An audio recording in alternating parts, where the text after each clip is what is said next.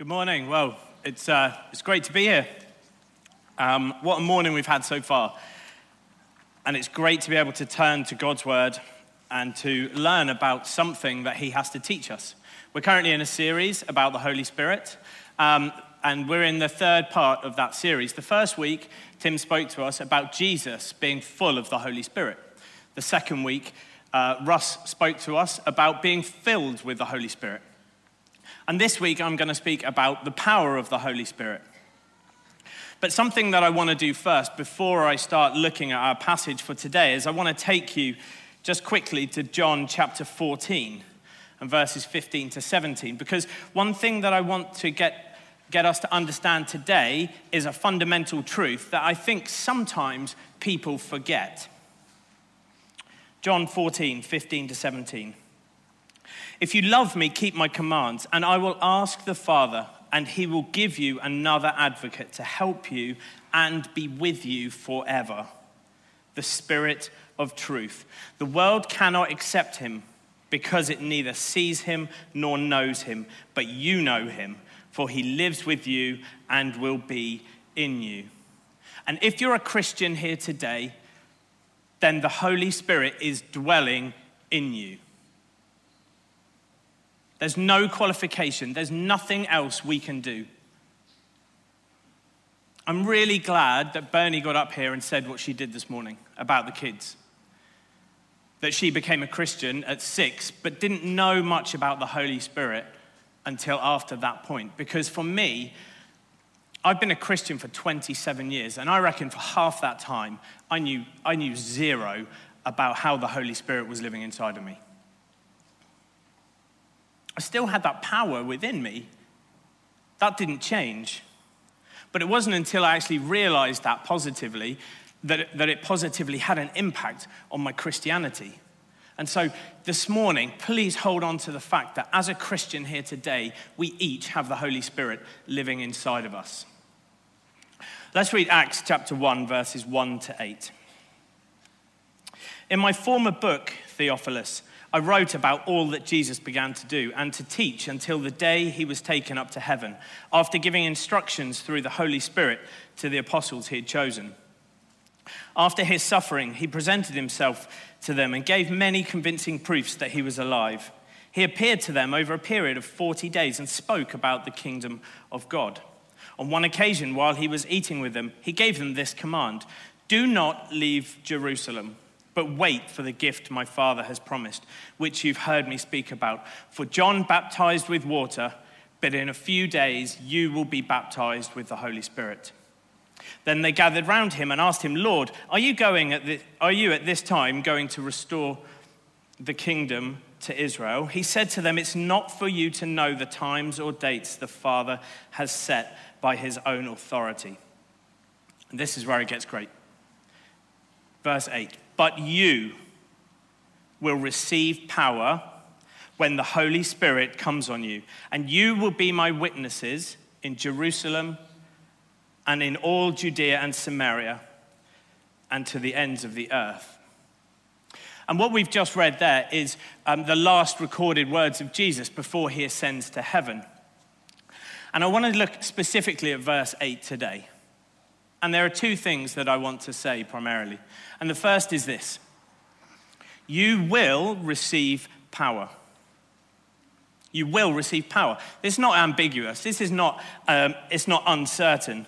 It's not performance-based. If we quickly flick to Acts 2:38, Peter is preaching and he says this. Peter replied, "Repent and be baptized, every one of you, in the name of Jesus Christ for the forgiveness of your sins, and you will receive the gift of the Holy Spirit." Every person who is a Christian, the Holy Spirit will come and dwell within you, and you will receive that power.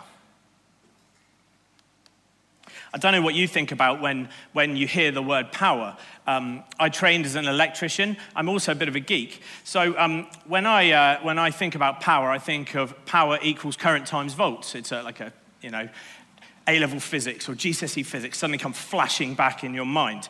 But the word power, you might think of something else. You might think of politics, like the balance of power has shifted, or a sporting event. Did you see the power through that shot? Or in a work situation, he's on a right power trip, isn't he? But the Greek word that Jesus uses is dunamis. And dunamis is the word that originates our words dynamite or dynamic or dynamo. It all sounds very dramatic. But the root of that word actually means to be able. Pretty simple, to be able. So essentially, the power of the Holy Spirit is enabling us to do things. The power of the Holy Spirit specifically is enabling us to accomplish things for God. And it's important to note right now that this does not always happen in a charismatic way. It's not always groundbreaking. Think about the persecuted Christians around the world. They have the power of the Holy Spirit within them, but they can't, at the click of their fingers, stop the persecution that they're in. What's happening is the Holy Spirit in them is enabling them to endure what they're going through, the persecution they're facing. Or think about someone who is an employee who has a nasty boss. The power of the Holy Spirit their boss just doesn't disappear like, go, and their boss is off, and they get a new boss. No, the power of the Holy Spirit helps them to work for God's glory. It doesn't change the fact that the boss is nasty. He can do. But the power of the Holy Spirit within that employee is to help them work to the glory of God. Many of you know, 18 months ago, my sister died. She was 25, and she'd struggled with cancer for quite some time. And the world would say to me, wow, she was too young. She was robbed of her future. It must be a heartbreaking loss for you. And absolutely, all of those things are true. It was an awful period of time for our family. But you know what? The power of the Holy Spirit inside me enables me to cope with her loss. The power of the Holy Spirit enables me to praise Jesus for the impact that she had on other people's lives while she was alive on this earth. The power of the Holy Spirit in me gives me peace to know that she's now in heaven. There's no pain and there's no suffering. The Holy Spirit's not working in me in like an outlandish, charismatic way. The Holy Spirit is working in me just deep in my soul, helping me to deal with the things that I face day to day. We all have challenges every day. A lot of them are mundane. A lot of them seem insignificant. But can you imagine how difficult it would be if we didn't have the power of the Holy Spirit within us? Last week, Ben brought a word to us, and he was talking about Exodus chapter 3 and about how Moses was herding some sheep for his father-in-law. Moses 3, that'd be a good book. Exodus 3. Now Moses was tending the flock of Jethro, his father-in-law, the priest of Midian, and he led the flock to the far side of the wilderness and came to Horeb, the mountain of God. Fairly mundane. Moses was just looking after some sheep. If you'd said to him that morning, wow, what's God going to do with you today? He'd probably have said, I don't know, not sure, I've just got some sheep to look after. But listen to this. There the angel of the Lord appeared to him in flames of fire from within a bush. You see, through the insignificant, through the ordinary, through the mundane, the Spirit of the Lord is at work. And we can read about that through loads of examples in the Bible, the Old Testament and the New Testament. In the Old Testament, we can look at 1 Samuel chapter 16. And verse 13, and this is where Samuel is anointing David with oil. And he says this, so Samuel took the horn of oil and anointed him in the presence of his brothers. And from that day on, the Spirit of the Lord came powerfully upon David. Maybe you know the story of Samson and his unbelievable strength. And he was able to do that because the Spirit of the Lord was on him. And then in Acts 2, we read about Pentecost. And just unbelievable scenes. The fire that came down in that place. And the tongues that people were speaking. Peter preached. Peter denied Jesus 3 times. He was weak, he was scared, and he was timid. Peter preached in Acts 2. And at the end of Acts 2, we read that over 3,000 people became Christians that day. The Holy Spirit was working in and through someone who the rest of the world would probably have given up on. But he made a massive difference to the lives of people around him. Because God is working through the circumstances that we are in day to day. I'm going to tell you a story about a friend of mine. A friend of mine was leading a local church. He was the minister of a local church in Bournemouth. And they had an international students meeting on a Friday night. And one evening, a man approached the minister and said, "You speak Chinese." He was like, "No, maybe 2 words. I say hello, thank you." The man went away. Next Friday, he came along. "You speak Chinese." The man was adamant that he spoke Chinese. So the minister said, "Okay, well, look, explain to me the story." What had happened was that the minister takes little cards with him wherever he goes to invite people to the international students meeting on a Friday. Just hands them out to people that he meets, petrol station, restaurants, wherever it is. This one day, the minister had gone shopping in Asda, and he was at the checkout, and the Chinese man was sat at the checkout, and through various circumstances, he'd moved to the UK, but he was really depressed. And he had his head down, he was scanning the food. The minister was inviting him to the Friday evening meeting, and he said, this is what we do, this is who comes, etc. At the end of the transaction, the minister turned to the next person and said, "I'm really sorry, I've just been waffling along, and sorry it took so long." At this point, the Chinese man looked up in awe because what can only be described as a Holy Spirit encounter. You see, what had happened is that the Chinese man had come to the Friday evening meeting to find out how the minister knew how to speak his local dialect of Chinese. He had had the whole conversation in Chinese, and then when he turned to the next customer, he'd spoken in perfect English. And the Chinese man could not believe it, and he was desperate to know how he knew the dialect. Do you know, that's not even the amazing part of the story. The amazing part of the story is that man came to church again and again and has been a Christian for years. You see, God works through the ordinary situations, but the Holy Spirit is working in power today. And he was working in power with the apostles. John 14, verse 12 says this, "Very truly I tell you, whoever believes in me will do the works I have been doing, and they will do even greater things than these, because I am going to the Father." Do you see that? It's whoever believes will do greater things than Jesus did.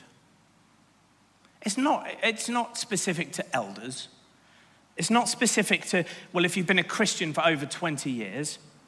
It's not specific to just women or just men or just children. We are all entitled to do things greater than what Jesus did in the Gospels, because we have the power of the Holy Spirit within us. And if we go back and remember what I said at the beginning, the fundamental is, as Christians, we all have the Holy Spirit within us. So we can all do these amazing things. Maybe you're here today and you're uncertain about what I'm saying. Maybe you're a new Christian and you think, wow, I don't even know what the power of the Holy Spirit is. Like me, for 13 years of being a Christian, you might think, I don't know what the power of the Holy Spirit is.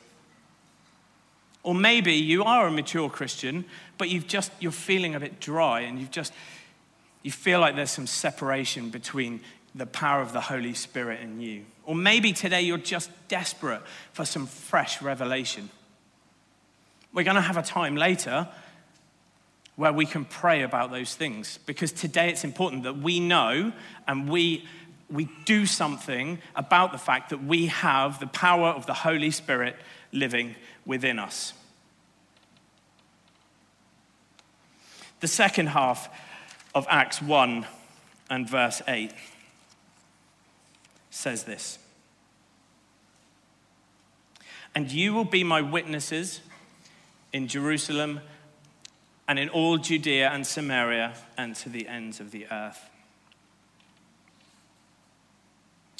For those who maybe aren't up on their geography, Jerusalem is the capital of Israel, but Judea is the area around the south side of Jerusalem, and Samaria is the area directly north of it. So Judea and Samaria will encompass Jerusalem. And there's a reason why Jesus says this, why he's specific about the things, about the areas that he talks about here. He wants us to start centrally, and he wants us to work our way out. It would be a bit like saying, you will be my witness in Bournemouth, and in Dorset and Hampshire, and to the ends of the earth. Jesus is highlighting the importance of witnessing in our surrounding areas. If Jesus had not listed places and just said, you will be my witnesses to the ends of the earth, there's a risk that as humans, we would have just gone for a scattergun approach. Where do you fancy going? Bali. We'd just have Christians flying all over the place. Our carbon footprint would be massive. But Jesus is very specific. He says, Jerusalem, Judea and Samaria, ends of the earth. So my second point, I want to focus on 6 words. And you will be my witnesses. Some of you, and you will be my witnesses. 6 words, good.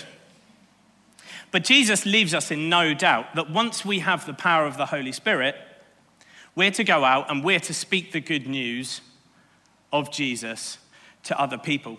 And again, it's not an ambiguous message. It's not an uncertain message. Again, there's no qualifying statement. If Jesus had said, and you will be my witnesses once you've done a training course, and you will be my witnesses once the elders have invited you to be on the prayer team, or, and you will be my witnesses once you've been a Christian for 20 years and you've read the Bible cover to cover. None of those things are in the Bible. The Bible says that we are all witnesses right where we are. As you're sat here today, can you think of any family who don't yet know Jesus? Someone will have popped into your head. Then we're to be a witness to that person. Can you think of any friends or neighbors who live around you that don't yet know Jesus? Well, then we're to be witnesses to those people. Maybe it's work colleagues, maybe it's classmates, maybe it's running buddies. Whoever they are, any person that we come into contact with are the people that we need to witness to. The minister, the friend of mine that I told you about, he was just witnessing to people that didn't know Jesus. He was just being obedient. And you might be sat here and you might be thinking, oh my goodness, my stomach's in knots. The thought of speaking to strangers about Jesus. Gosh, I'm not sure I can do that. Well, do you know what? I'm that person. I'm that person that when people say, okay, let's go out on the streets and let's tell people about Jesus, I'm like this. I'm breaking inside. But the thought of it it absolutely petrifies me.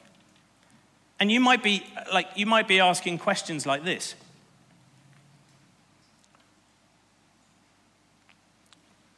What if they ask me a question I don't know the answer to? What if they're not interested in what I'm saying? What if while I'm talking to them, someone else overhears what I'm saying? You see, as humans, the fear of rejection is massive. The fear of not knowing what to say is massive. And I've wrestled my entire life with those questions. What happens if they don't like what I'm saying? But fear is Satan's biggest weapon to stop the advance of the gospel. And fear will stop you dead in your tracks. Romans 8:38 and 39 hopefully will give us some assurance. For I'm convinced that neither death nor life, neither angels nor demons, neither the present nor the future, nor any powers, neither height nor depth, nor anything else in all creation will be able to separate us from the love of God that's in Christ Jesus our Lord. You see, Jesus loves each one of us. And when he ascended to heaven, he knew that we need help. So he gave us the Holy Spirit to dwell inside us so that we can do even greater things than he did. And we're to tell others. We're to tell others about that love. And there will be opportunities that come your way.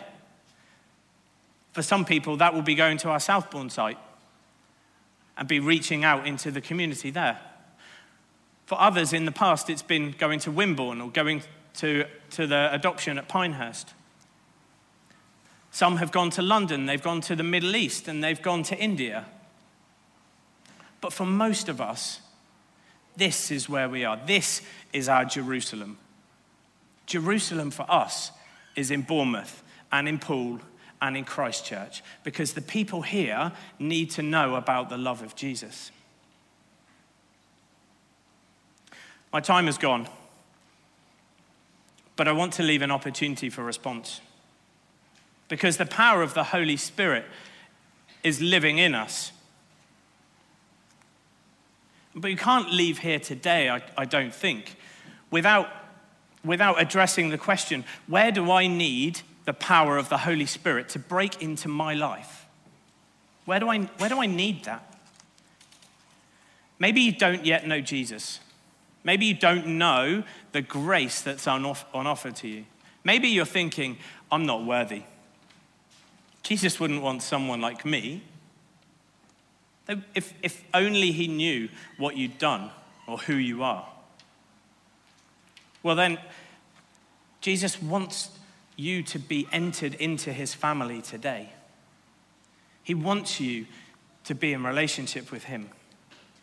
Can I encourage you, when I'm finished, to come and pray with someone? Just come down here to this area. Come and pray with someone. Maybe you're a Christian and you haven't experienced the power of the Holy Spirit recently. Maybe you've just been too busy. Maybe your day is just filled and you can't offer any time to meet with the Holy Spirit. Come down and pray with someone. Maybe you want a fresh revelation of the Holy Spirit. Maybe there's something that you need some prayer about. Maybe you can think of the friend or the family member who needs to hear about Jesus. You need some help with that opportunity. You need to know the words to say. You need to have the answers to some of their questions. Come and pray with someone down here. Come and pray with us. Maybe you need healing. Maybe there's something emotional or physical or mental that you need some healing with. Come and pray with us. We all need prayer for something. I need prayer for stuff. I'm going to be first down here. So if you think, well, I'm not going up there because I'm going to be the only one, I'm going to be the only one to begin with. So come down here and pray with us, because I need to pray with someone. I need someone to pray for me. And do you know what? When two people pray together, they both feel better. They both feel like they're growing closer to Jesus. Come and feel this area. Come and meet Jesus. Let's get deeper with him.